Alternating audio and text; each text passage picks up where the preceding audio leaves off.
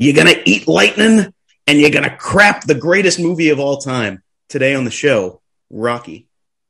The greatest movie podcast. It's the greatest movie podcast. It's the greatest movie podcast. It's the greatest movie. Come on and hit me now. Greatest movie podcast. It's the greatest movie podcast. It's the greatest movie podcast. It's the greatest movie. Come on and hit me now. Greatest movie podcast. It's the greatest movie podcast. It's the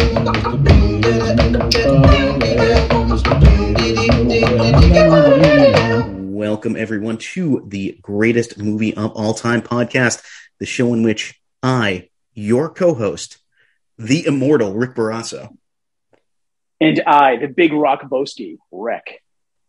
We're going to watch every single movie ever made, every single one, and we're going to help decide which is the greatest of them all. And Derek, I believe we have a guest today, if you want to introduce him. I believe we do have a guest. He is my kin, my cousin, Mark Baldacchino himself, in the flesh. Hey, everybody. How you doing? Welcome. We're doing good. And Mark has his own podcast, too. Mark, what's your podcast? The Achieve Balance Podcasts, New Balance-based podcast. Mark loves the New Balance products. Excellent. Well, check that out. But wait until you finish this episode to check that one out. We're talking The Rock today. We're talking Rocky. We're ending June, which is our annual month of celebration. Last week we finished out the Rick's pick with Dune. I would say a controversial episode. I would say we're gonna. It's gonna be one of those episodes that if you listen to it, you're gonna have to agree with one side or the other. Don't go down the middle. Pick a side, you cowards. All right, we'll see. But check that one out, or check out any of our library. We're on Spotify, we're on Apple Podcasts, whatever app you use. Subscribe and review it if you can. It's extremely helpful for the show. If you enjoyed that one, or if you have anything else you want us to cover, let us know on social media. We're the Greatest Movie Podcast on Facebook. We're the Greatest Movie of All Time Podcast on Facebook. We're at Great Movie Cast on Twitter. We're at Rick and Rec on Instagram. And you can always shoot us an email at greatestmoviepod@gmail.com. We would love to hear from you. And as our old sparring partner, Bruce Wayne, would say, tell your friends about us. But now let's go the distance with Rocky. Rocky is a 1976 American sports drama film directed by John G. Avildsen, I believe it's pronounced. It stars Sylvester Stallone as Rocky Balboa, Talia Shire as Adrian, Burt Young as Paulie, Carl Weathers as Apollo Creed, and Burgess Meredith as Mickey. Made $225 million in a $960,000 budget. It's got an 8.1 on IMDb, a 91% on Rotten Tomatoes, and a 70 on Metacritic. 70? Fuck 70. You, Metacritic. Metacritic can suck my balls. I mean, many points lower than Dune on Metacritic. I mean, are we going to compare Rocky to Dune right now? Come on. Well, Derek, you got Ebert. Ebert thought of it. Did you like it? Loved it. 4 out of 4. I still hate him. Fuck Ebert. He says a description of it would sound like a cliche from beginning to end, but Rocky isn't about a story. It's about a hero, and it's inhabited with supreme confidence by a star. Siskel also liked it, but had maybe the weirdest review, like the weirdest line I've ever pulled for one of these. Gives it 3.5 out of 4, and he says, Sylvester Stallone is as likable as a basset hound. What? What? That's like that card that you and I pulled in the what's that game? The Cards Against Humanity. It was like the last known bison. That is so random. You know what? Siskel's my new enemy. Ebert, you're off the hook. You can stay dead. Why do you pick on dead men? Why do you pick fights with those who can't defend themselves there? That's the point. I don't have to fight them. I can just say shit all day long. Fair enough. For -1, Richard Schicknell from Time says, the story is achingly familiar, and though Stallone has a certain power, he is certainly not the subtlest actor to crawl out under Marlon's overcoat. there's a lot of comparisons between Sylvester Stallone and Marlon Brando in these reviews. Like, he's like this new auteur. He's the new Brando. This is a Citizen Kane. I'm going to say this ahead of time because we're already talking about it. Marlon Brando is one of the greatest actors that ever lived. Sylvester Stallone, this might be his best performance ever. Everything else goes downhill from here. I mean, he's very good in some stuff. Yeah, I agree with you. So sometimes it works. Sometimes it's like, but yeah, I don't think Stallone will ever be known for his acting per se, but he put this script together and it's fucking awesome. I mean, we talked about I think he should have won Best Supporting Actor the year the first Creed came out. And playing the same. I gotta go back. I gotta go back and watch those. I did see both Creeds, but it's weird. Creed 1 is like a masterpiece. It's like, to me, it's like, if you look at this entire series, it's like Creed is up there, and I think I have a special place in my heart for this one more so, but Creed might be the better movie. Mark, did you see the Creed movies? I saw the first one. I didn't see the second one yet. Yeah, the second one you got to see because like Ivan Drago is back. Oh, okay. And he's like, it's about his son and stuff. It's really fucking weird. It's a callback. The whole movie just reminds you of Rocky IV. It's weird. It makes sense because it's Adonis Creed has to deal with his father's death, and that's at the hands of Drago. But right. It's not as good as Creed 1, I think. But it's fun. It's worth watching as a fan of the series. I'm really interested to see what 3 is going to be because Stallone's not in it. And it kind of makes sense. If Clubber Lang doesn't come back to fight, there's no point in making that movie. He was supposed to be in the first Creed, like eating at Rocky's restaurant, but apparently, like it's Spider Rico instead of Clubber Lang. Oh, yeah, Spider. That's right. Yeah, like that was going to be Clubber Lang, which makes no sense because of all Rocky's opponents, like Clubber Lang's the only one that's like, I fucking hate this guy's guts. Fuck this guy. He insulted my wife in front of me. So it really makes no sense that he'd be like, yeah, we should eat in my restaurant. We're cool now. But I mean, he's like, hey woman, yeah, take me up to my apartment tonight. I'll show you a real man. It's fuck that guy forever from Rocky. Dude, oh man, I'm excited now. I'm excited to talk about Rocky. I'm getting into Let's do it. We're getting. Do you hear that Bill Conti score coming up in your head? Oh, Bill Conti's a fucking legend. All right, I'm sure we'll talk about Conti, but let's talk about what happens in the movie in case you have somehow not seen Rocky and you're having trouble following along with us. Let's catch you up to speed on what happens in the movie. Derek, do you have a song? Is it Bill Conti or are you just counting me down? I'm gonna play the Bill Conti. Okay. The song, the song, gonna fly now. From Rocky. Okay, here we go. Well, this is. Let me explain for our new listeners. Each week we take 30 seconds and I try to squeeze the plot of the movie into 30 seconds and make it make some kind of sense. And sometimes Derek just plays a song instead of timing down with a stopwatch. Right. You can't hear the song, but you can imagine it. It's in your head. You know what it's doing right now. Yeah. Coming down. All right, here we go. 3, 2, 1. Rocky Balboa is a journeyman boxer and small-time enforcer for the local mafia. He's beginning a relationship with Adrian, the shy sister of his friend Paulie, when world champion Apollo Creed is out an opponent for the bicentennial. He picks Rocky as a replacement because he's clearly a white man, and Apollo feels to be marketable along with him being black. Rocky trains with Mickey, his on-again, off-again trainer, and decides he probably can't win. He can at least go the distance. Rocky and Apollo have a classic fight that goes to a close decision that Apollo ultimately wins. Rocky celebrates with Adrian. Yeah, all right, you squeezed it in. I squeezed it in. I was trying to make sure that you did go the distance. I was trying to make sure that you would stop. I cut you off right before we knew who won the fight, so we'd never know. Yeah, it's one of film's greatest mysteries. Exactly. Who wins at the end of Rocky? Exactly. Who's Luke Skywalker's father? What does Rosebud mean? Who wins the fight? The three big ones. 3 big ones. All right. Yeah. So let's, as we do each week, talk about our favorite scenes. We rank them 3, 2, 1. Let's go around. Mark, as our guest, you're up first. What's your third favorite scene in Rocky? So my third favorite scene was when Mickey went to Rocky's apartment to, try and be his manager after treating him like crap.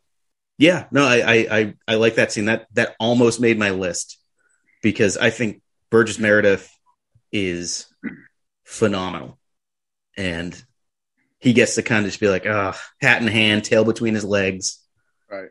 And just Stallone gets to yell and scream and do the sort of thing. Fucking stinks. We're going to talk about it again because it is on my list, but I just want to say it real quick. There was a lot of improvisation during that scene that Sylvester Stallone does that's really excellent that I read after the fact. And one of those things that makes that scene so awesome to me is that moment where Rocky basically gives up on Mickey. He's like, you know what, like, just get out of here, basically. And he goes into the bathroom and Mickey goes to leave and he opens the door and he closes it because he forgot his hat. He puts his hat back on, but Rocky heard the door close. So Rocky comes out thinking Mickey's gone, but Mickey's still there. Yeah, and that awkward, Stallone, like, he does that sort of awkward, like, oh, you're still here. And I love that moment. It's a very real moment. And then Rocky's screaming at the top of his lungs. He's like, keep yelling. And one of the things he says is, it stinks. My apartment stinks. And he actually threw that in there because the bathroom that he was in did stink like shit when they were filming. So like that was actually a real thing that Sylvester Stallone put in there. Yeah. I love that Rocky he's the journey of Rocky in this movie, as much as it is like physical and, getting up to fight Apollo, it's very much emotional in that he doesn't really show vulnerability at all, except in this scene to Mickey and like kind of throughout with Adrian. Yeah. Like he's like, even like he can't yell at Mickey until Mickey's out the door. Right. He like can't even tell him to leave. He just like literally just goes back in the bathroom and just makes it super awkward. Right. And like the big scenes, and I would be surprised if it made anyone's list, but maybe it did.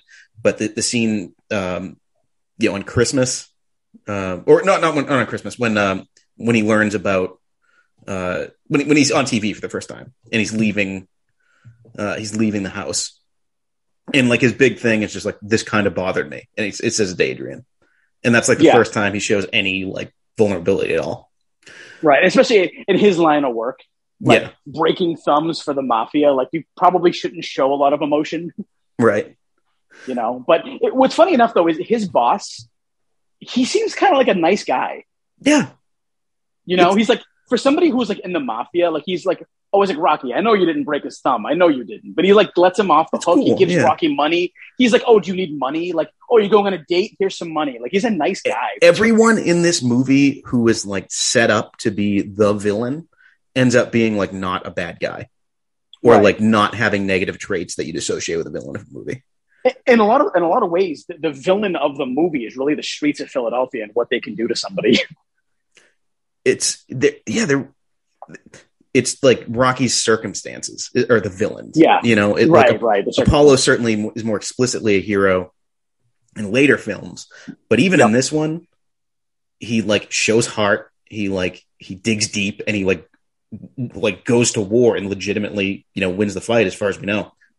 We don't see the whole fight, but it's not like everyone's like Rocky got screwed. They touch on that kind of in the second one, but it's like, it's a very close fight. Some people think Rocky won.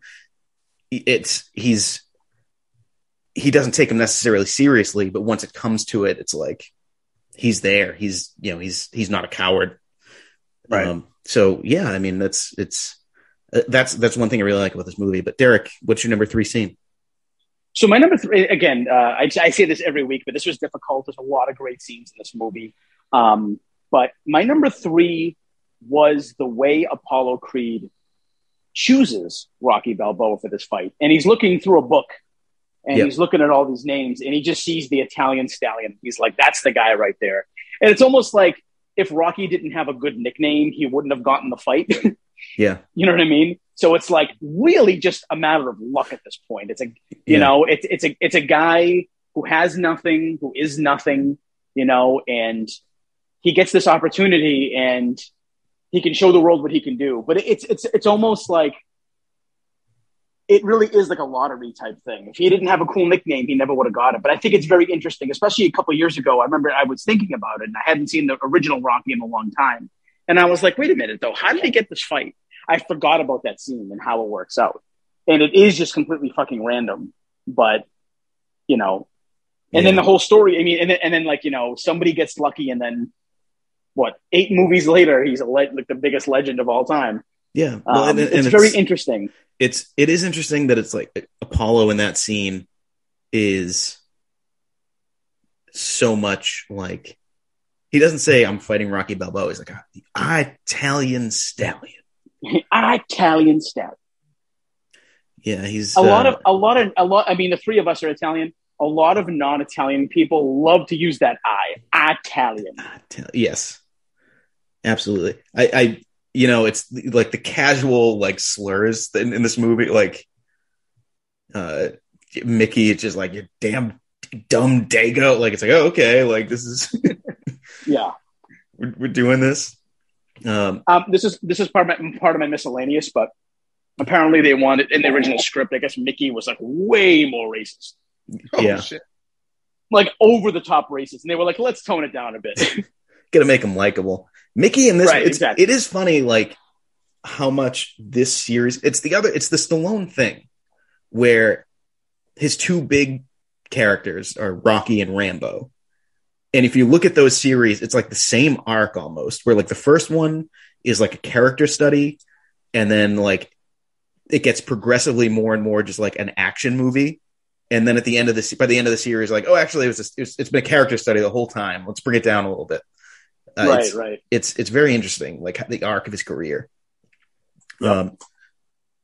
But my number 3 scene is the scene where Rocky, it kind of goes to what we were talking about before, where, you know, the arc of Rocky as a character is like embracing his vulnerability as a man.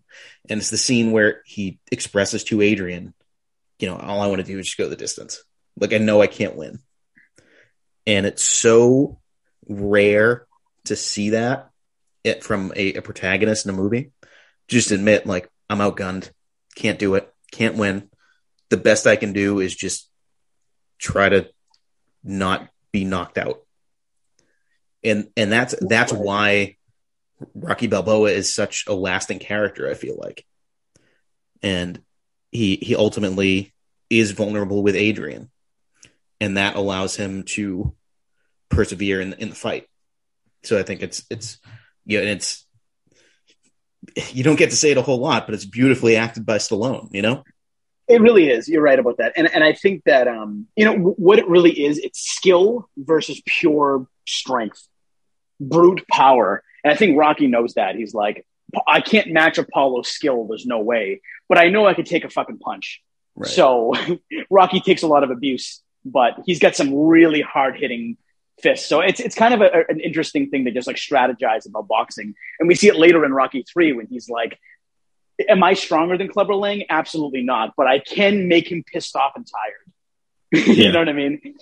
With Apollo, it's tough because he's very skilled. He's very cocky, but it could be his downfall as well. And that shows in the first round of the fight where Apollo gets knocked down the first time in his career because he's too cocky and he doesn't take Rocky seriously. But, and to touch upon what you said, I think that him being vulnerable, that's in every Rocky movie. There's always a point in every Rocky movie where he's like, I am afraid. Yeah. And I love that about that character because it's like, especially for like, you know, masculinity nowadays where it's like, you know, men can't cry, men can't be afraid. Yeah, we certainly can. We're fucking human and we're afraid all the time. And I love to see a big guy like Rocky, who's a fucking great, you know, boxer and a tough guy from Philadelphia. He's like, I am terrified. And that makes his character so much more down to earth and relatable. Well, that leads us to our, you know, often, you know, our inconsistent weekly feature, the weekly Game of Thrones reference, in which I'm going to say, I thought it was going to be the Nazi kill of the week. No, I wish. I'm like, wait, what Nazi died this week? That would have been great if Mickey's like stories was like, because Mickey Goldsmith or Goldmill, I think is he's a Jewish character. It'd be great if it's like, I killed 10 Nazis in the war. That'd be great. That should go in. That's if we're gonna have to. My least favorite part now is that's not in there. It's Mickey killing Nazis. No, it's of course it's, you know, it's how can a man be brave when he's afraid? It's the only time a man can be brave. Right. Yep.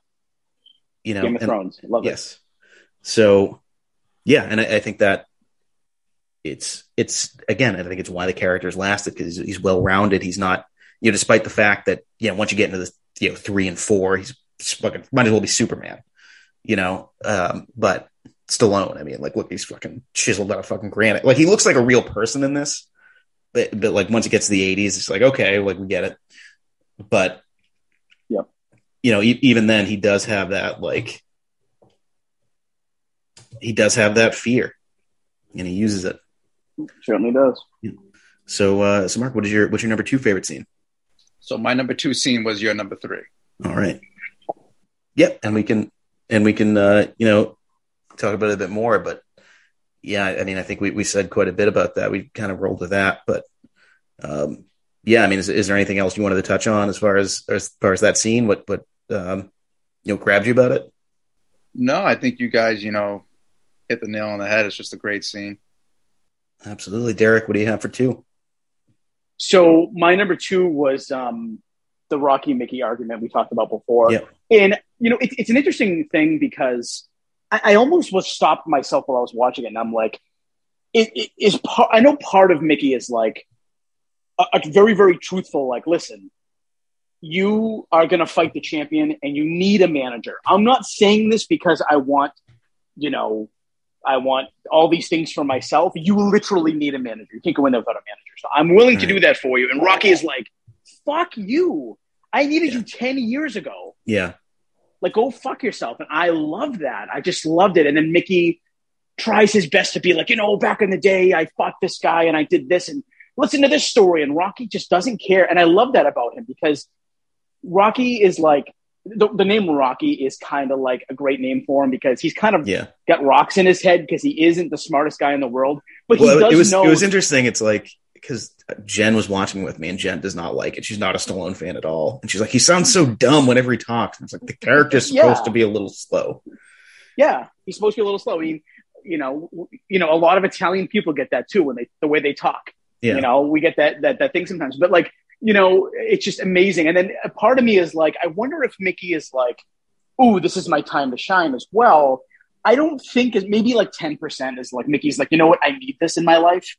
But the other 90%, I feel like really makes me feel like, no, Mickey's trying to help at this point. And then later on in the movie, you really find out Mickey's like, listen, I treat you like garbage because you could have been a great fighter, but you work for the fucking mafia. So fuck you. It's and very I love much that relationship. like, well, I mean, every hero's journey story has the older mentor character, you know, that's a big part of it. And, you know, Mickey fills the same role as Merlin, as Gandalf, as Dumbledore, as Obi-Wan Kenobi. It's when you break it, when you take the dressings and trappings of what the actual plot is, structurally, he fills that role. And it's interesting to have that character be kind of shitty to you at first, you know, and like insult you at first. You know, it's like, I mean, Mickey strips him of his locker. Yeah. He strips him of his like dignity in that gym. But later on in the movie, Mickey's like, listen, you know, there's a reason why I'm a dick to you. And this is why I don't like your choice of lifestyle choices, basically. Right. That's the perfect scene to make things very well balanced. Okay, I understand Rocky and I understand Mickey now. Now let's get them together and make this good.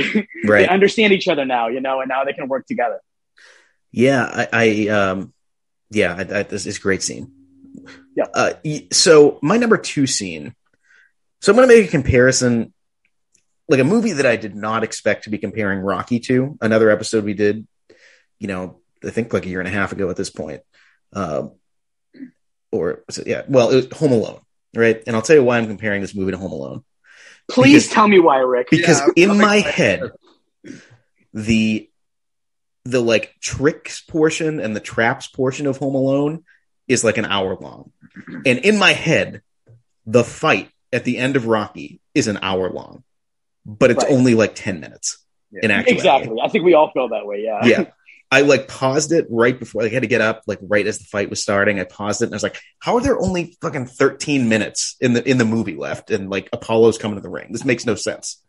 Right. You know, but I think to be fair, they go from like rounds 1 and 2 to like 14 and 15. They skip the whole middle of the fight, you know? I know, but it, like in my head, it lives so much larger, and that's a credit. So my number 2 scene is the fight, and I'm gonna basically count everything from the entrances up to the very end of the movie for this. You have the opening with Apollo, and the jabs, and you have Rocky with the uppercut, and just be like, oh, it's a fight, and you have Tony Burton, I think his character is the actor's name. Duke, yes. Duke being like, Duke I love is like throughout the movie because he's the only one taking it seriously. He's the one watching him on TV. Like, look at him look at him punching that meat. Holy shit. And he's like, you should watch this. Yeah. And I love that character because throughout the series, he has Apollo's back. Like he's ride or die for Apollo. And it's like, it's a great friendship throughout the series. He's also in Hook. Who's he in Hook? He's the one who like drops the scorpions down into the boo box. All right. He's like, Glenn Close was like a son to me. He's like Captain Hook's like second, he's the second mate. Let's call him the second mate behind Smee. He's the second after Hook and Smee run away to get married at the end of that movie. I'm sure Hook faked his death. Yeah, he's the captain. He's the captain now. Yeah, exactly. Yeah. So let's get to it. Let's get to number 1 scenes here. Mark, what's your number 1 scene? So my number 1 scene, which is like the main thing I think of Rocky whenever I think of Rockies, is the training montage. Sure. It makes me think that I'm going to start working out. I haven't worked out in years. So. Oh my God, dude. I'm the same exact way, dude. Every time I watch Rocky, in my mind, I have all these grand schemes of like, all right, this is it for me now. This is all the fire I need. And then 10 minutes later, I'm eating a bag of Doritos. Yeah. Exactly. I do like 2 days of yoga, and then I'm like, I'd just rather sleep. That movie can do to just get you all amped up and jazzed up and think you're going to start. I honestly, I literally, I can't think of any other movies that do that to me. I get so I'm going to lose 20 pounds this week. I'm going to and I'm always like, I'm not going to train to be a fighter, but I want to train like Rocky so I can get in shape. And then, usually Rocky 3 does it for me. That montage of him and Apollo running on the beach. See, to me, it's Rocky 4, where it's just like, all I need to do is go out into a cabin and just train old country way and just grow a beard. Yep. And just exactly. What's that? Dude, he does those. Just chop wood. Yeah, exactly. Chop wood, lift carriages or whatever. He does those crazy sit-ups that he does in Rocky 4. Oh my God. Where they're like he's like holding on with his arms and he's like bending his body downward. Yeah. It's like, it looks so painful. Yeah. Whenever I watch that, I'm like, I could do that if I really tried. No. I was watching Rocky. Gia was in the other room and she overheard me. I was like, why can't I do one-handed push-ups? She just started laughing in the kitchen, and it just made me feel so sad. I'm picturing you with like a rib in your hand, being like, why can't I do these fucking push-ups? It's like a Flintstone style rib. Yeah, beef rib. It's humongous in my hand. Oh man. Oh my God. So Derek, what's your number 1? My number 1 is actually right after the fight, because it all kind of comes down to this one moment where Rocky doesn't give a fuck if he won the fight or not.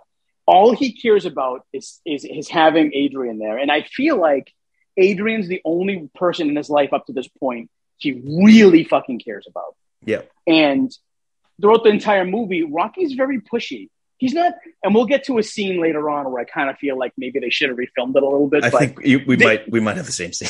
You and I have the same scene for sure. I know we do. But Rocky's a little pushy, but I feel like he's not pushy because he's a jerk. He's pushy because he's really dumb. Does want. Yeah. I don't think he's dumb, but I think he really does. Like, he needs that love. Like, he needs a hug. Yeah. You know what I mean? He's a guy who's alone. So when after the fight's over, I love the screaming Adrian's name over the commentator being like, it was a split decision. And Rocky's like screaming her name. And he's like, I love you. And, all that stuff. And like, it makes the movie so much better for me knowing that this is not really a boxing movie. Yeah. This is a movie about a guy who's an underdog who finds love and finds himself. And it doesn't matter who won because, number one, he went the distance. And number two, not only did he go the distance, but he gave Apollo a fucking beating. And Right. Apollo never had that beating before in his life. So all these things matter. If he had won 2, that would have been an extra cool thing. He's the champion, but he doesn't need the belt. Yeah. He has everything he needs. And I love that storytelling of like, because, you watch every sports movie you've ever fucking watched has always been like, they won at the end. They win at the end. Oh, the Mighty Ducks are the champions, even though they sucked an hour earlier in the movie. Yeah. You know what I mean? Like all these things, and like Rocky doesn't win. And I love that. It's such like, it's a very, everyone gets a great character moment in there. You have Paulie doing like one fucking decent thing, in the entire movie by letting Adrian. Kind of. Yeah.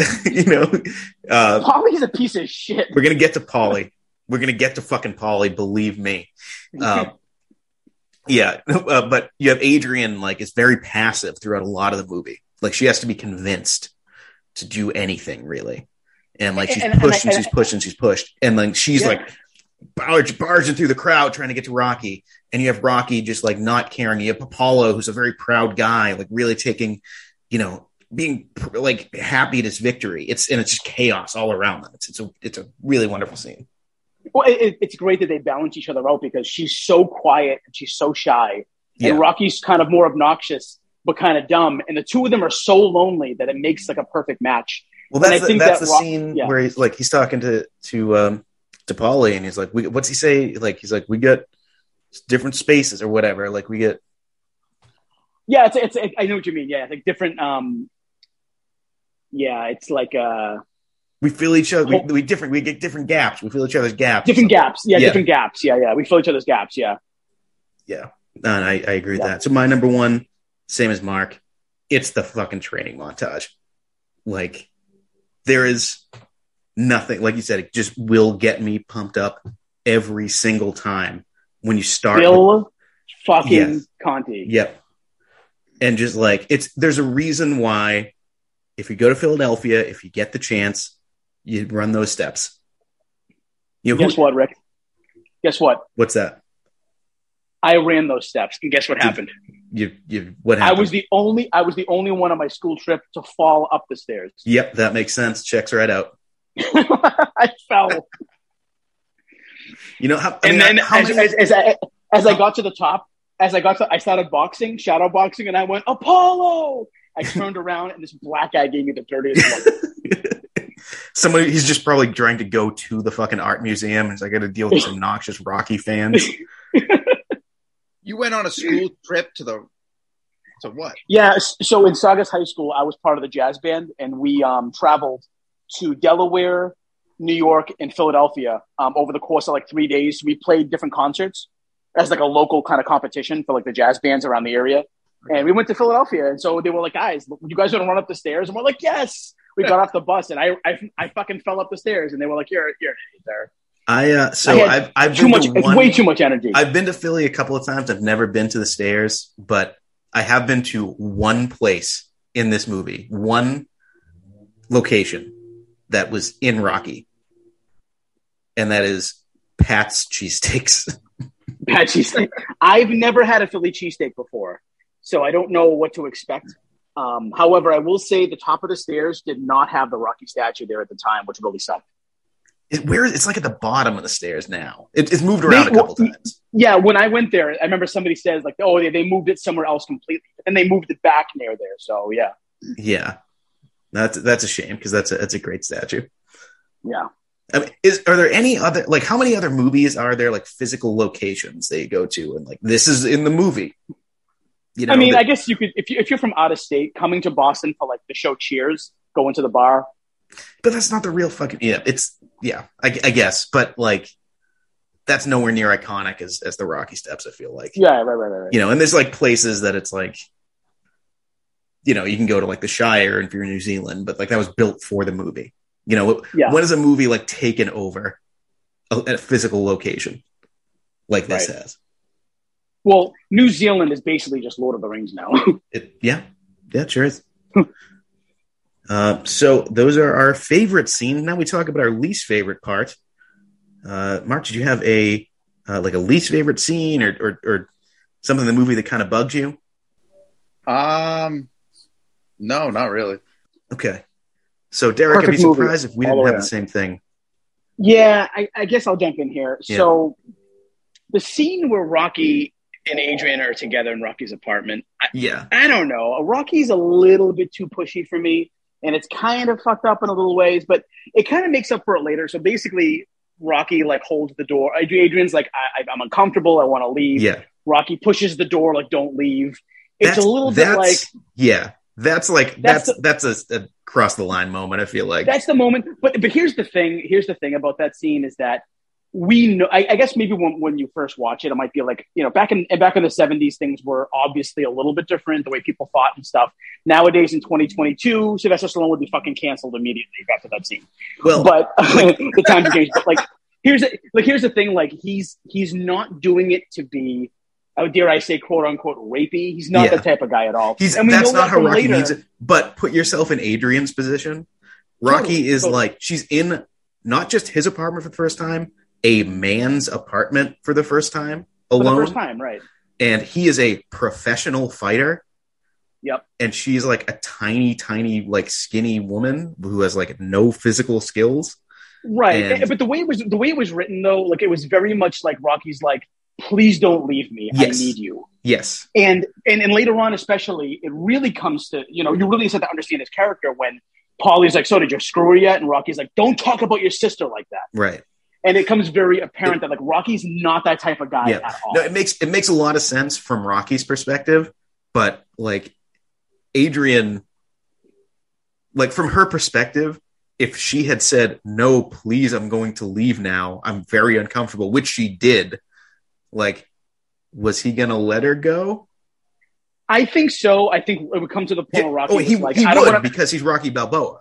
I don't want to make you uncomfortable, but like it came across to me like maybe looking back on it, the scene should have been filmed a little bit differently. Like maybe they should have, you know, maybe Rocky running over and closing the door and like the forceful kiss he gives her. Luckily, she kisses him back. But like, you know, the scene's very abrupt. And again, I took it as he is an extremely lonely guy, and he's not that type of guy. Because we know the character, you know. Right. But again, like, if this movie came out nowadays and that scene was there, there'd be problems with it. Yeah, no, there's some issues with it. I think really the big thing is like him physically stopping her from leaving. That's a problem. That probably shouldn't have been in the movie, I feel like. Well, another thing too is that like we talked about how shy she really is, and I think that Rocky can see through that of like, just please give me a chance. I think that this will work. But of course, Rocky's kind of not smart, and he probably realized too that maybe he shouldn't have done that. I'm not really sure, but you could just tell right off from the bat. He's so dumb sometimes to the point where he's like, I got special turtles up here. And she's like, I know, I sold them to you. Yeah. And he's like, oh, yeah, that's right. You remember the mountain I gave you? Okay. Like that, I lost it though. Also, can I say one of the funniest scenes in the entire movie is when she's like, I got to call my brother Paulie. And he opens the window and just screams out the window. And he's like, Paulie, your sister's with me. I'll talk to you later. It's fucking hilarious. Yeah. So do you have anything else you want to mention? Because that's the only thing I had, really. That's the only thing I have. Is honestly, besides that, the scene with the little girl is kind of weird. Yeah. Yeah, I mean, I think that Sylvester Stallone, when he was writing it, I think he wanted to make it seem like Rocky is kind of a role model too, even though he's not. He's like, I have some good advice. Like, I want to tell you, don't hang around with these people. But maybe the scene didn't come off the way. I think it does go to show that it's like, well, you know, Rocky means really well all the time. Yeah. But he like accidentally kind of comes off as like weird and creepy to some people.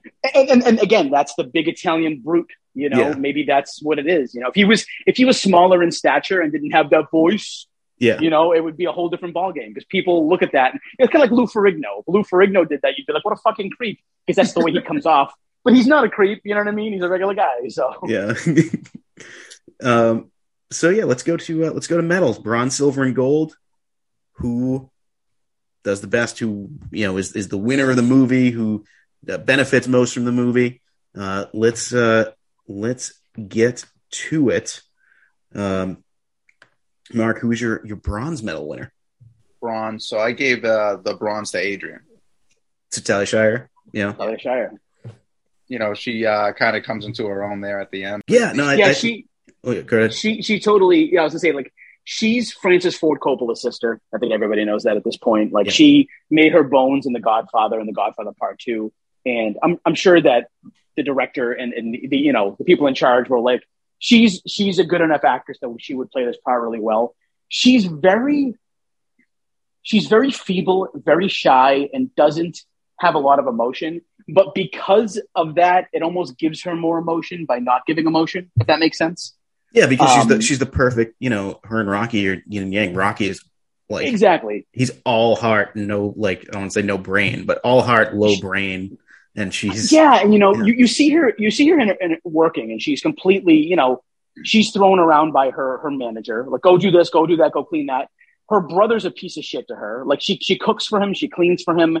He's not a very nice guy. And you just imagine Adrian's upbringing must have been like, her parents be like, yeah, Paulie, go hang out with your friends. Adrian, you stay home and you cook and you make you clean the dishes. Right. It's a very Italian thing. Even with my parents, my mother, like the same exact thing. Like her brothers could go out, she had to stay home and clean. Like that's the way Italian families a lot of the time work. I'm not saying that's how it always is, but I think it's a very traditional thing where the girl should stay home and do this. But things have changed, luckily, and I think if this movie came out nowadays, a lot of people, especially women, would have a lot of problems with how Adrian's being portrayed in this movie. Sure. So actually, Derek, who's your bronze? My bronze is a tie. That's right, a tie. Derek classic. I'm sorry. I lied to you. That's my silver. My bronze goes to Burgess Meredith. Yep. And I think that he is a very underrated actor. He explodes in all the scenes that he's in, whether it be when he's excited and angry, or when he's like soft and trying to like be like a really soft spoken guy. He's a really great actor. And I think his later years, he just has a lot of goofy things. And he's actually a really great comedic actor too, with some great timing. But in this movie especially, like he plays off of Rocky so well. And we've already talked about that special scene, between the two of them. And I think that scene for me would be like the one, if they were going to show a scene at the Oscars, it would be between Rocky and Mickey right there. Yeah. It's very emotional and very powerful. And Burgess Meredith just knocks it out of the park. Yeah. And just a foreshadow, my casting, I am very proud of. So I can't wait to talk about that later. All right. Yeah, casting's interesting in this. We'll get to that. So my bronze. So my gold and silver to me were like in some order, very easily. These people are gold and silver. My bronze, I could probably make a case for 4 or 5 people. Yep. I went with Carl Weathers because I think Apollo's like for the amount of time, and again, that's similar. Like in my head, Apollo's on screen more. Yep. And what he does with relatively little time on screen really provides depth to what could have been a very one-note character. He could have just been like the greedy guy, or like the guy who, the guy who doesn't take his opponent seriously. And he is that, but he also is the guy who's very proud of himself. He's also the guy who is an incredibly skilled boxer. And he is someone who, once the fight gets serious, he's not going to like cower away. There's like an arc where it's just like these two guys are going at it, and they have to almost like there's a reason why you can be like in the Creed movies, you can be like Adonis' Creed father Apollo was one of the greatest fighters of all time, and it's like because he has this heart and he has like guts, but he also is a businessman. He also And one thing I really love about this too, especially, is if you kind of compare Apollo Creed from Rocky to Rocky 2, you notice the change in attire as well when he's fighting. Yeah. And like this one, he's this cocky motherfucker. He's the showman. He's got the world on his. He's got the American flag tights on. He plays 2 characters on the way to the ring. He plays George Washington, then he gets in the ring, and then he's Uncle Sam. Like what? And he's got all these nicknames. And then in the second one, he realizes Rocky's no fucking joke. Yeah. And I don't want to make this about Rocky 2 because it's not, but I love the line in that where Duke is like, "You want to know why I'm scared of that guy? I'm scared of Rocky is because you gave him the beating of his life. I've seen you destroy that man, and he just kept coming." Yeah. And that's why I'm afraid of Rocky. And then you notice Apollo wears those red tights. Mhm. You can kind of tell he's going back to school, Apollo. He's like, Yeah. I'm not going to be a showman. I'm going to beat the fucking hell out of him. And I love that sort of psyche of Apollo Creed of like, I got to put the joking side, part of me aside and really fight this guy. But in this movie, especially, you're just learning about this character. And Apollo, Carl Weathers does a great job in all 4 movies that he's in, but he plants the seeds here. And you're right. I think that you easily make a case for him being in the top 3. Yeah. So let's go to silver. Mark, who's your silver medal? My silver medal is Mickey Burgess Meredith. Yep. Burgess Meredith, excellent actor. This is probably his most famous role. It's like that, or he's the Penguin in Batman '66. He was in great episodes of The Twilight Zone. He's a phenomenal actor and really lends, I think, some gravitas to this role. I think I'm trying to think of. I think he's in like those movies with what's his name, Jack Lemmon, not The Odd Couple, the Grumpy Old Men. Yeah, when he's in the supermarket and he's like hitting on a woman and he's like, "Do you want to see my cantalone?" I don't know why that was the thing that first came to my mind. I think of Burgess Meredith is that line right there. But yeah, he's great, and sadly enough, we lose him in Rocky 3 too soon. Well, he comes back in Rocky 5 for the only good scene in that movie. Yeah. You know what, Rick? Get off of Rocky 5. It's not as bad as you think it is. Yes, it is. I like Rocky 5. I like all the Rocky movies. I like all but one of the Rocky movies. Come on. Okay. You know what? We're going to do Rocky 5 next. We're going to skip right to that one. Yeah. So, Tommy Gunn, you got some guns. That's the greatest line. I didn't hear no bell. I didn't hear no bell. You can do it right, Rick. Yeah. What's the name of the Don King character? Oh my God, what is that name? Washington? Is it Washington? No. It is like Touch Washington. It's not Washington. Touch me and I'll but sue you. Yeah, it's something like that. Like, yeah, no, that's not a good movie. Shut up. Yeah. So, Derek, who's your gold or silver? Silver. My silver is a tie between John Avildsen and Bill Conti, and I think going into this movie, I just thought Sylvester Stallone directed this movie. I didn't realize he just wrote it, and so I think everybody on the planet who's not like a hardcore Rocky fan who knows everything about it would probably tell you that they have no idea who the fuck this guy is who directed the movie. And you and I could really even say his last name. I will say though, I think you need to take a script and you need to put it on film and you need to do it properly. And he did it very properly. And reading some of the trivia, I did see that this director had a lot of input as to what he wanted to do. It wasn't like, the company and Sylvester Stallone were like, no, this is how the movie's going to be made. You're just the director in name. No. He did a lot.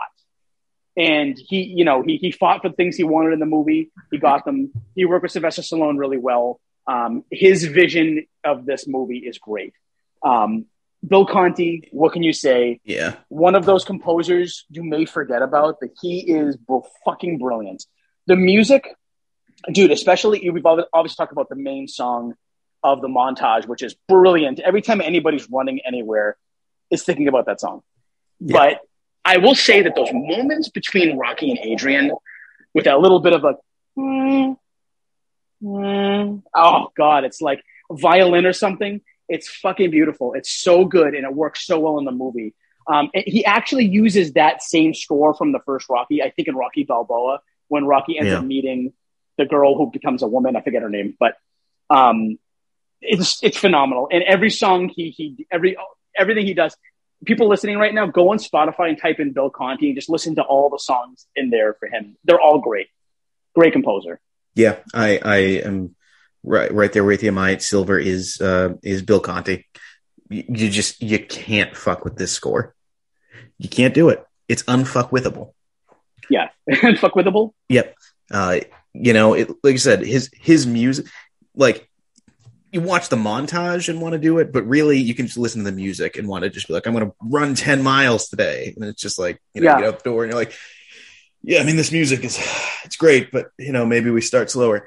Could because you can write. I mean, as far as musicianship goes, you can write a song that's energetic, but to morph that energetic song with like really beautiful notes and a beautiful like progression, that's another thing altogether. His music is powerful, energetic, and also beautiful, and it's hard to mix all those elements together. So it's very memorable because of that. It really is. So let's go to gold. I'm guessing we all have Stallone here. Does anyone not have Stallone for gold? I'm not going to lie. I went with Al Pacino for this one. Oh, of course. Yeah, Al Pacino. Pacino plays one of Apollo's trainers. I don't know if you guys saw. What I read was one of the security guards at like in the first scene with Apollo, who's like kind of standing by the window, is Michael Dorn, aka Worf. Oh, really? In his film debut. That is hilarious. Yeah. No lines, but he just kind of stands there. But yeah, he runs in the ring and throws Apollo down as Worf. Well, if it's Worf, he just lose the fight. Yeah, exactly. But yeah, I think we all have the next Rocky movie is Rocky versus Q. I mean, Rocky's losing that fight. But yeah, I think we all have Stallone for gold. Is that right, Mark? Yeah, I mean, how could you give it to anyone else, right? Yeah, it's difficult to give it to anyone else, really. Like I said before, he's not ever really considered a great actor, but I think in this movie especially, he takes a lot of good moments here, and I really do love the improvisation that he does. I love his emotion in this, and that's one thing that people probably forget about the Rocky movies is that there's a lot of emotion behind the character. He's not just muscles. Right. He's a guy who cares about what he does. And he's also very conscientious and very, he notices what flaws he has. You know what I mean? He knows he's not a smart guy. He knows he doesn't talk right or the way society wants him to talk. Right. In every movie, there's a new thing. It's not just like, oh, I'm a boxer trying to win a fight. It's always beyond that. It's always like trying to keep my marriage together. Trying to make sure I don't die in the ring, making sure trying to be a good father, trying to be a good father, like trying to bring up the next generation in Rocky V, even though that movie was terrible. And even like in Rocky III, like Mickey's like all you do is fight bums because that's what I set you up for. Yeah, and that's not fair to somebody like him who's like I thought I was climbing even though I'm champion, I thought I was climbing the ladder. And fighting all these great fighters. Mickey's like, come on, they were all handpicked. You've never fought anybody worth fighting, and that's fucking bullshit. Yeah. It's interesting because the series goes through so many styles that Rocky Balboa ends up being this incredibly well-rounded character. To like Creed, where he's dying of cancer, and you're like, this is brutal. Going back to like Rocky IV, he's avenging his friends. Rocky III, he's like expanding his style, and this, of course, it all comes back to this, where it's just like, you just need to go to the distance. That's all he needs. He needs to be able to stand at the end of the fight and be like, I did the best I could, and I outlasted. Yeah. And look at all the things he goes through in the movies. His wife's in a coma in Rocky II. He loses Mickey in Rocky III. He loses Apollo in Rocky IV. He's always dealing with loss, this guy. Right. And that's why Creed works so well, I think. Not that, you turn this into a Rocky II podcast and turning into a Creed podcast. Creed is the first time something comes back into his life. Right. And he gets to, have the son of his great rival and great friend. And he stops, because it's like, he loses Adrian between movies. He loses Paulie between movies. Don't you think that? I think it's so effective because by the time we see it, it's like, it makes sense that he's like a sad old man now. I know, I get it, but like, having deaths off screen is one thing, but having deaths between movies is something that bothers me. And it kind of goes back to like Tom Hagen not being in The Godfather Part 3. It's like, was it a problem? Did Talia Shire not want to return? I don't know. I actually think it works because if Adrian dies in the movie is about Adrian dying. Right. Well, I mean, was Rocky IV about Apollo dying? The thing we remember is Rocky fighting Drago. That's what we remember. Right, because there's like revenge in like Rocky can't be like at the end of this movie I'm fighting cancer, I'm gonna knock this tumor out. Clubber Lang doesn't kill Mickey, but he doesn't help either. Right. You know, he actually kind of does. He gives him a heart attack. I think. I forget how Mickey does exactly. He like shoves Mickey out of the way, and Mickey is hurting. Yeah. So you know what I mean? I mean, maybe Mickey would have lived 5 more months. I don't know. He would have made it to between Rocky 3 and 4. Mickey's lying there, and he's like, Rocky, come here. He's like, kill that motherfucker. He killed me. Rocky's like, I gotta say, Rocky crying in Rocky 3 when he's like, yeah, it's so sad and funny at the same time. Yeah. All right, so let's go to recasting. So I have Rocky, I've got Apollo, I've got Adrian, I got Mickey, and I got Paulie. Holy crap! Same. I got all 5 of those. All right, Mark, do you have any? All I have is Rocky and Apollo. Okay, so we'll start with the characters that only 2 of us have. Where do you want to start, Derek? Man, let's start with Paulie. Paulie, okay. Paulie, I have show favorite Paul Dano. Paul Dano as Paulie, yeah. You know what? I will say I can't picture it, but I can picture it because Paul Dano is slowly becoming Gary Oldman. Yep. He can do it because he can play. I mean, in the Batman, he plays a creepy fucker. Like he can. Yeah, I think he can do it. And when you start looking at ages, Paulie could be a little bit older, but Rocky says I'm 30, so I'm I'm kind of looking for actors around 30, right? And then it's he's got to realistically be Adrian's brother. So I was okay, yeah, Paul Dano, he's a little bit older than them, but he could do it. Yep. Who do you have? So this actor was in a movie years ago that people probably remember, and not for a good reason.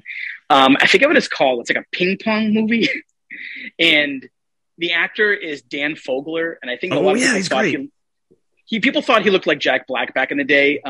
He was just recently in a show called The Offer, which is about The Godfather, and he plays Francis Ford Coppola. Yeah, and he is fucking brilliant. He's in the fantastic. He's the. I don't want to say the only good thing, but by far the best thing about those Fantastic Beast movies. Yep. He's great, and he's got that that you could just picture him being super Italian and super angry all the time. Yeah, he's a guy I'm surprised. I'm sure he's now that he's kind of past the stuff that he's he was on the. I don't know if he's still in The Walking Dead. I haven't watched it in a couple of years, but he was kind of tied to that for a while. So it wouldn't surprise me to see him start getting a lot more roles. Yeah, definitely. He's one of those actors that just kind of popped out of nowhere and did a really, really good job doing everything he does. And I think that, and I don't know if people know this, but Burt Young, who plays Paulie, is that Burt Young is a stage name. Burt Young is very Italian as well. Not that it matters, but I just wanted to bring up that. I'm not surprised because he actually reminds me of every old Italian guy I've ever met in my life. Yeah, well, it's funny that his name, his stage name, is an Irish name. Young. Yeah.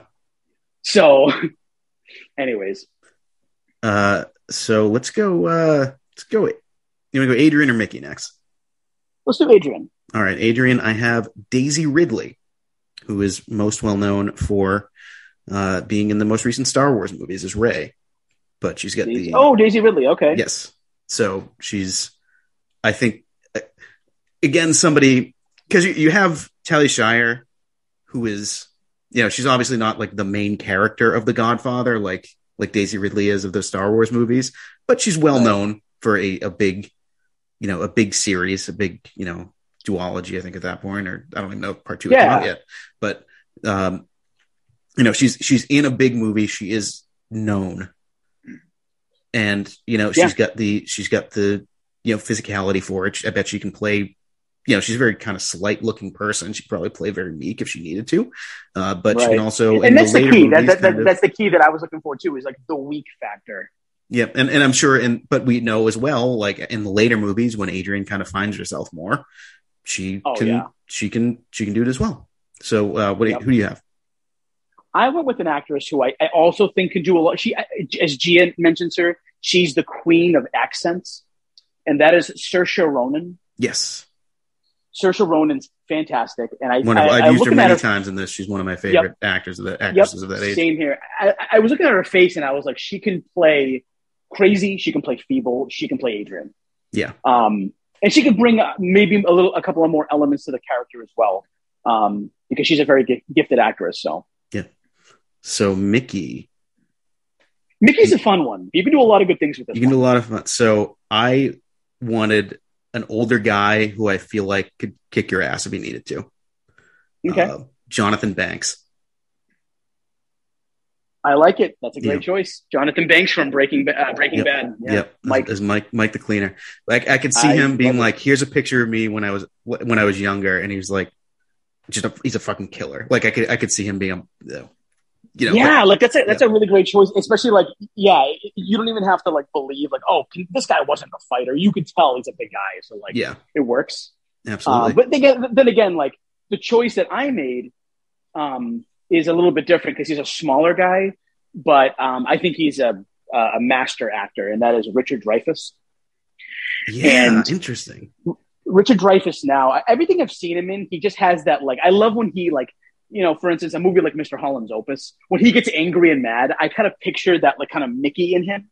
And he's a smaller guy, but that would also kind of relate to Burgess Meredith being like a bantamweight when he used to box. Right. So Richard Dreyfuss was like, a lighter guy, and he used to fight. But I just picture him just like hands over his face, wearing a little cap, walking and just like being ignored and stuff. I like the choice. So. Yeah, no, that's a good choice. Always good to see Dreyfuss in a movie. So now we go to the big two, the two that we all have. Apollo and Rocky. Let's go with Apollo first. Mark, who do you have for Apollo? So this was just the first thing that came to my head, but I have The Rock.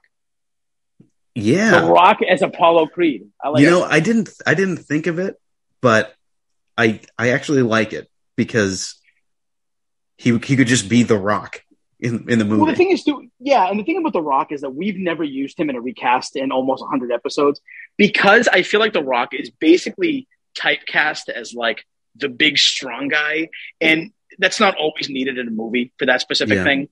But Dwayne Johnson has a shit ton of charisma. Here's can also fight. Only problem I feel with The Rock, and you can get around it with camera tricks and stuff, is that when you think about like in the later Rocky series, they cast like actual boxers. They always have to cast like middleweights to like, because most actors are shorter than they tell you they are. So I just feel like if you have like a normal sized Rocky, the Rock would just dwarf him. The Rock is what, 6'4", 6'5"? Yeah. Big guy. Yeah, he's humongous, and he just keeps getting more muscles. Yeah, but no, as far as like the charisma side of it, the fact that he is African American, I like that pick a lot actually. Derek. I don't know if I'm saying his name right. There was a movie that me and Gia watched recently, and it was called X. It's an A24 movie. Yes. And you can just call him by his rap names, Kid Cudi. Kid Cudi. Yep. Kid Cudi. He was really. I didn't like the movie X all that much. I thought it was just okay because it was kind of like there was no twists and turns in it like A24 movies usually have. But I was torn apart on Facebook because all the people on A24 were like, "Fuck you" was meant to be like a slasher, and I'm like, sorry, I didn't know that. But he was really great in the movie. He had a great body, and he looked like he could play Apollo so easily. I'm talking the second I did recasting, he was the first person I thought of right away. No, I like that. Yeah, he's not somebody I thought of, but yeah, he was very good in that movie, and yeah, that movie was very straightforward. It almost surprised me that was an A24 movie because it almost is like, to me that was almost more like who's like the horror producer? What's his name? It's killing me. Blumhouse. It was almost like the best possible Blumhouse movie. Yeah, as opposed to like an A24, which is always like everybody was like, "You should have watched the trailer. Clearly, it was a callback to 70s slashers." And I'm like, every A24 movie I've seen is not a slasher, even close. Right. So I didn't expect it. So therefore, when the ending came, me and Jay were like, "Wait a minute, that's it." I think the kind of twist of that movie, I guess if you want to call it a twist, is like which character survives till the end of it, right? Because you clearly think it's going to be like it's any slasher. You have like the virginal character. Even though she has a boyfriend, but like she's the virginal character in the movie compared to everybody else. And then she ends up not only being like, I want to be in the movie, and then she gets killed, and it's like, oh, okay, I guess this is Mia Goth's movie now. Sorry, spoilers. Right, this right. Is, this is somebody else's movie. And it's I guess, and also the weirdness comes to like she plays the villain as well. Yeah, I didn't know that until afterwards. So yeah, I read that. I enjoyed it, but I can definitely see like if you're expecting, Midsommar, like I was mixing. Yeah. I was looking for A24 typical. Yeah, no, I can get how it was a curveball, but so I went with, I think I've used him once before, but Winston Duke, who is in he's been in a few movies in Black Panther. He was as M'Baku. He was in the movie Us. He's just a big guy. He can definitely be charismatic. Yep. And he's I think he's got the presence. There's not a whole lot of people like Carl Weathers right now. Well, and that's the thing. I don't know if you did this too, but the first person I thought of, and we always tend to do this, is, okay, it's an African-American actor. Who do we go with? I usually go to Michael B. Jordan first. Yeah. And then, boom, what do you know? He already plays Adonis Creed. Yeah. I mean, that's perfect. Like, perfect casting there, because he has the charisma. He has the body. He could do it, and he's, he's a bankable star. Yep. But again, same thing where it's like when we do a Marvel movie, I'm like, I don't want to, I really don't want to cast somebody who's in a Marvel movie. Certainly, I don't want to cast anyone who's in a Rocky movie as in a role here. But let's go to the big one. Mark, who is your Rocky? All right, so The Rock was the first person I thought of. Yeah. Then I was just like, don't even say Stone Cold Steve Austin. It's not, but it's just as bad. It's just as bad. Is it John Cena? John Cena. John Cena. John Cena versus The Rock Part 3. You like it? When we get to, okay, so here's my question with your casting. When you get to Rocky 3, who plays Thunder Lips? It's got to be Batista, right? Batista, yeah. Oh man, dude, could we just talk about how in Thunder Lips, Hulk Hogan is said to have weighed in that movie as 390 pounds. Is that what they build them as? Well, 390 pounds. The cameras aim up, so it looks like Hulk Hogan's not 6'8". It looks like he's like 8'3" in that movie. Well, that's because they have to be like, oh, Sylvester Stallone's a heavyweight when Stallone is like on the shorter side. How tall is what's Stallone? that? How tall is Rocky? 6'6", maybe 6 feet, 6'1", maybe. You're saying Rocky Balboa? Oh no, just Sly Stallone. Sly Stallone, yeah. So he's listed on Google as 5'10", so he's probably 5'8". Okay. Hogan at the time, because he was so big, he's like lost a few inches. At the time, he was probably like legit 6'4", 6'5". Oh, because he's billed as 6'8" in the WWE. Yeah, so. yeah. 6'4", 6'5". Okay. Yeah. Same thing with Shawn Michaels. Even Triple H was like, in his Hall of Fame speech, he's like, Shawn was billed as 6'1", 227. He's really 5'10", 180. Yeah. That's what they do. And it's wrestling and actors as well. They inflate their heights, especially when you're in like kind of an action role. So if Stallone's 5'10", Hogan has to be 6'8", has to be 6'7", has to be, and if you shoot him, if you shoot him like the way they shoot him, he looks, 8 feet tall. So, and Mark, it's funny because this is one of those casting choices where I could easily be like, fuck you, dude. But John Cena is really charismatic, and he's becoming a really, really good actor. And I enjoy watching him in movies. And I think that a lot of people don't want to admit that, but Cena and The Rock are just both very charismatic people and could probably do it. So, all right, Derek, who's your Rocky? My Rocky is an actor who I just recently saw in The Offer. He also was the main character in Whiplash, and that is Miles Teller. He was my number 2 choice. Oh, Rick, you and I are like, I can't believe that. Yeah. It's funny. I was so proud of this choice, too, because I was like, I can really see this. I'm not just blowing smoke up my own ass. Like, I think he could play Rocky. And I think you'd be very surprised when you eventually get to the show, The Offer. He went from being like, and again, what's that actor who was in We Are the Millers? He plays like the son. Oh yeah. Who's now just like incredibly buff. He's like 28 now. He looks like a fucking grown ass man who like just lost his childish looks. With Miles Teller too, you see him in this. He's like he's like a 40-year-old man. Will Poulter is this? Will Poulter. Yep. Same thing with Miles Teller. Gia was watching it and she was like, "Holy shit!" And I was like, "Yeah." Well, because he was just in Top Gun as well, so he's like he had to get in great shape for that.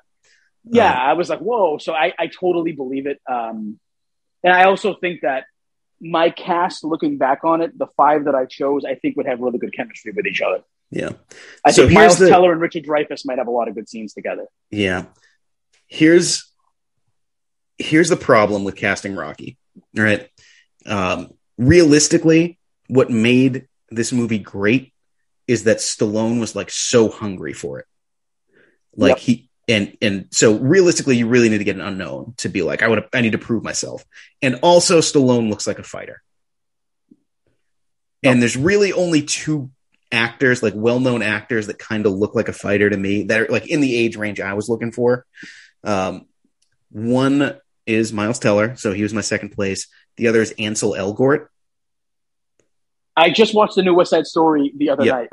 Yep. He does look like he's gotten his nose broken a couple times. I think if he beefed up a little bit, yeah, absolutely.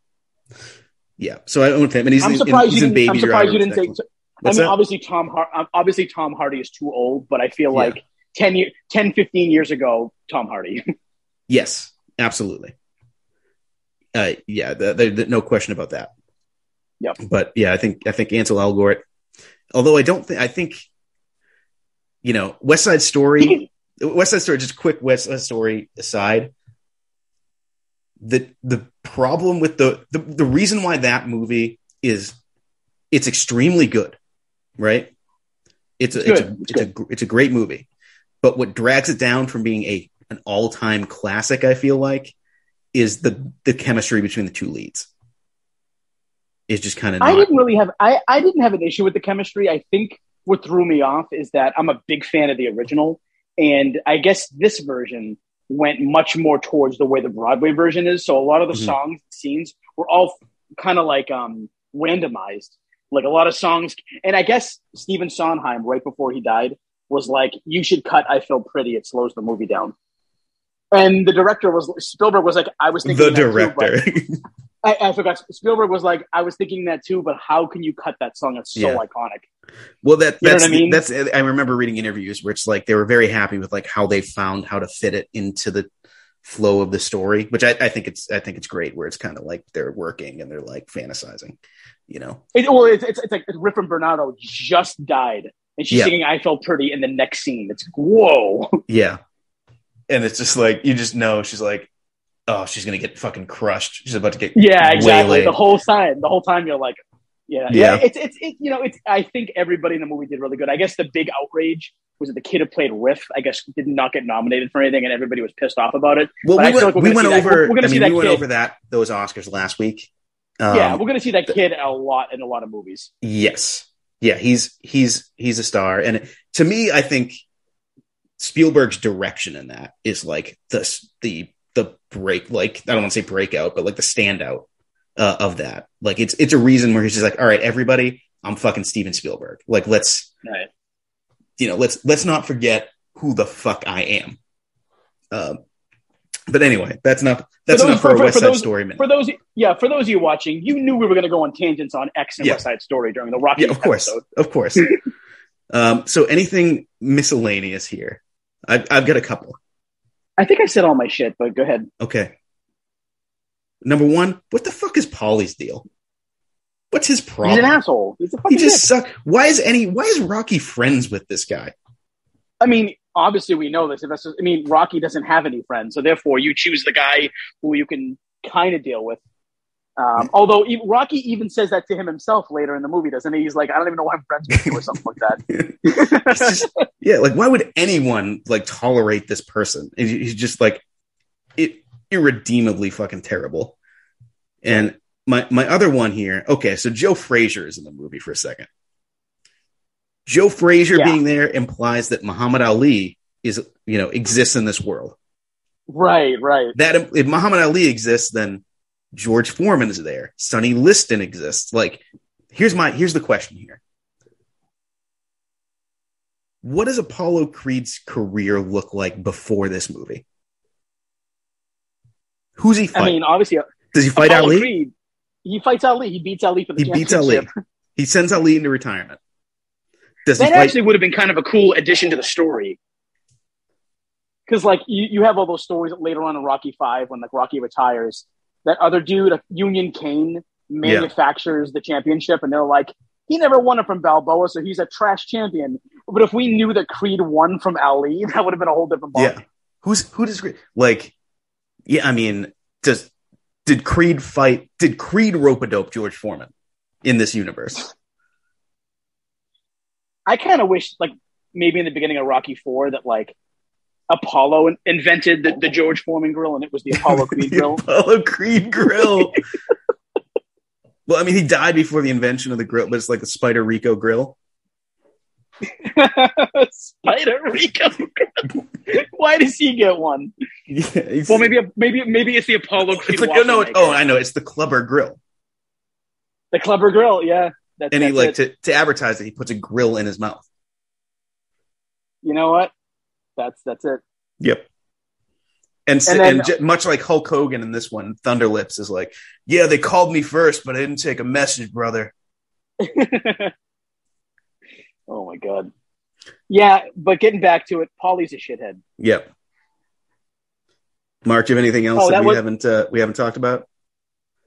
No, I'm just in awe at how great you guys are at this. Thanks. Well, I will say I just had a couple of things.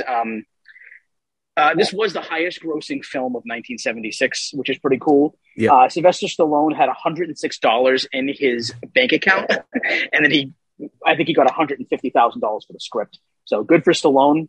That's going to be a great feeling. And I guess, like I said, the original script had Mickey being a major racist, and then also in the script, Rocky was going to throw the fight at the end. But that was scrapped, of course. Here's a fun fact. Sylvester Stallone's turtles from the movie are still alive. Yeah, he still has them, I believe. Yep.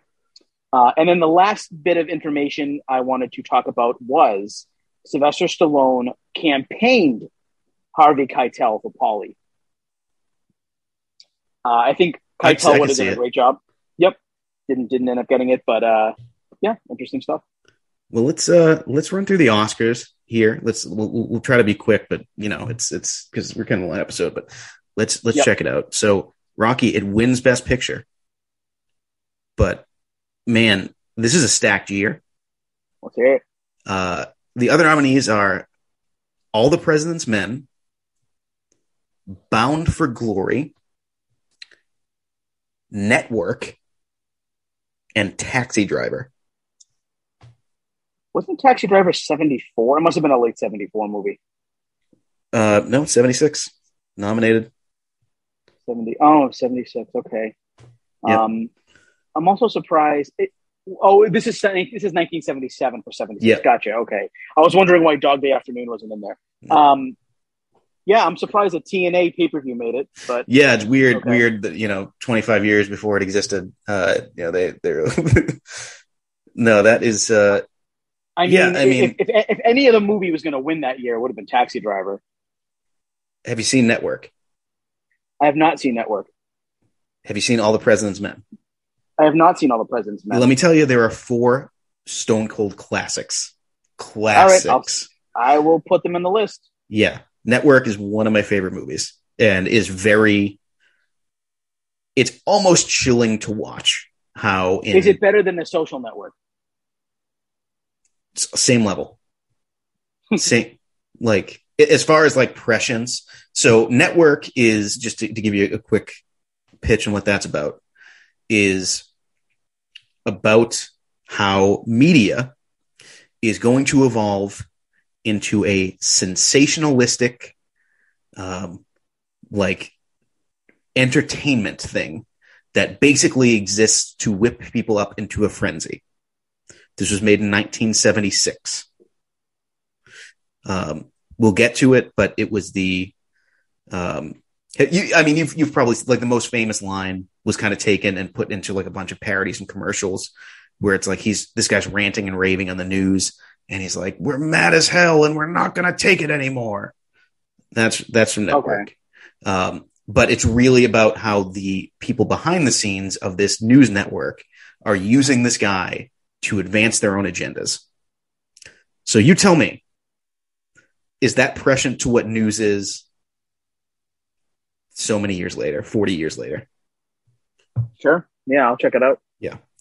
And of course, Taxi Driver, and All the President's Men obviously is about the Watergate. And it's just really, I've not seen Bound for Glory. That might be great as well. But man, 4 movies where I can legitimately say absolutely no problem with any of them winning. Yep. So director, John Avildsen, wins for Rocky. Other nominees, Alan J. Pakula for All the President's Men, Ingmar Bergman, one of the all-time greats for Face to Face, Sidney Lumet for Network, and Lena Wertmuller for Seven Beauties, which I've not seen. Avildsen wins. I still didn't know who he was. Well, he goes on, basically directs this. His got really 5 big movies. It's Rocky. It's the first 3 Karate Kid movies, and then it's Rocky 5. And he has other stuff, but they're on the smaller side. He knew what he was doing in Rocky 5. He knew. Classic.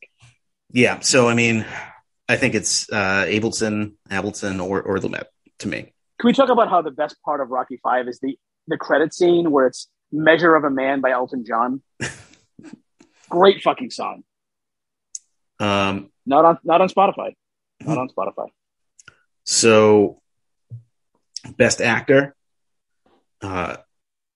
just another murderer's row here. Peter Finch wins for Network. It is the up until Heath Ledger wins, it's the only posthumous win for an acting Oscar, and he's phenomenal in that.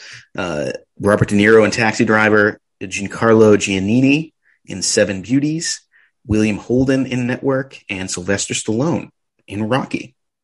I'm glad Sly got the nom here. I think he did a great job. I agree. This is another one where I can say, there's 3 actors in here that have zero problem winning. Yeah. Best. Okay, here's another one of 3. This is a great year for movies. Jesus. I mean, we're in the thick of New Hollywood here. The year before Star Wars kind of changes everything. Best actress is won by Faye Dunaway in Network. Again, phenomenal. Other nominees, Talia Shire in Rocky.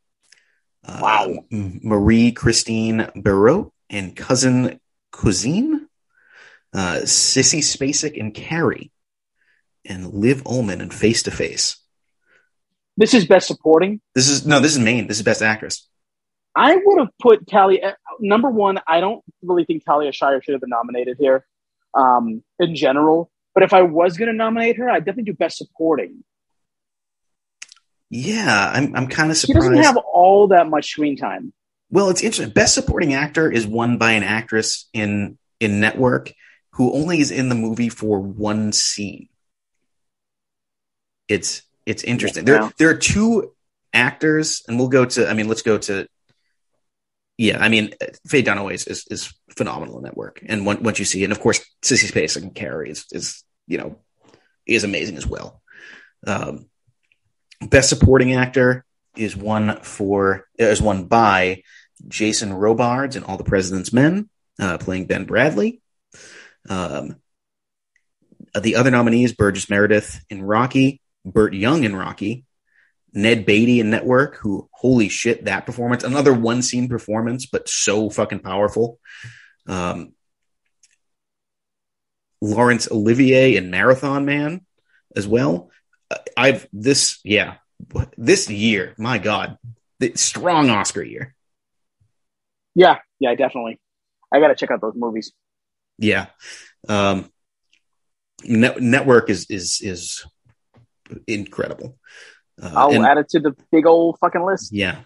Best supporting actress, if you want to, look at it, Beatrice Straight Network, as you mentioned, kind of just in one scene, but very good in it.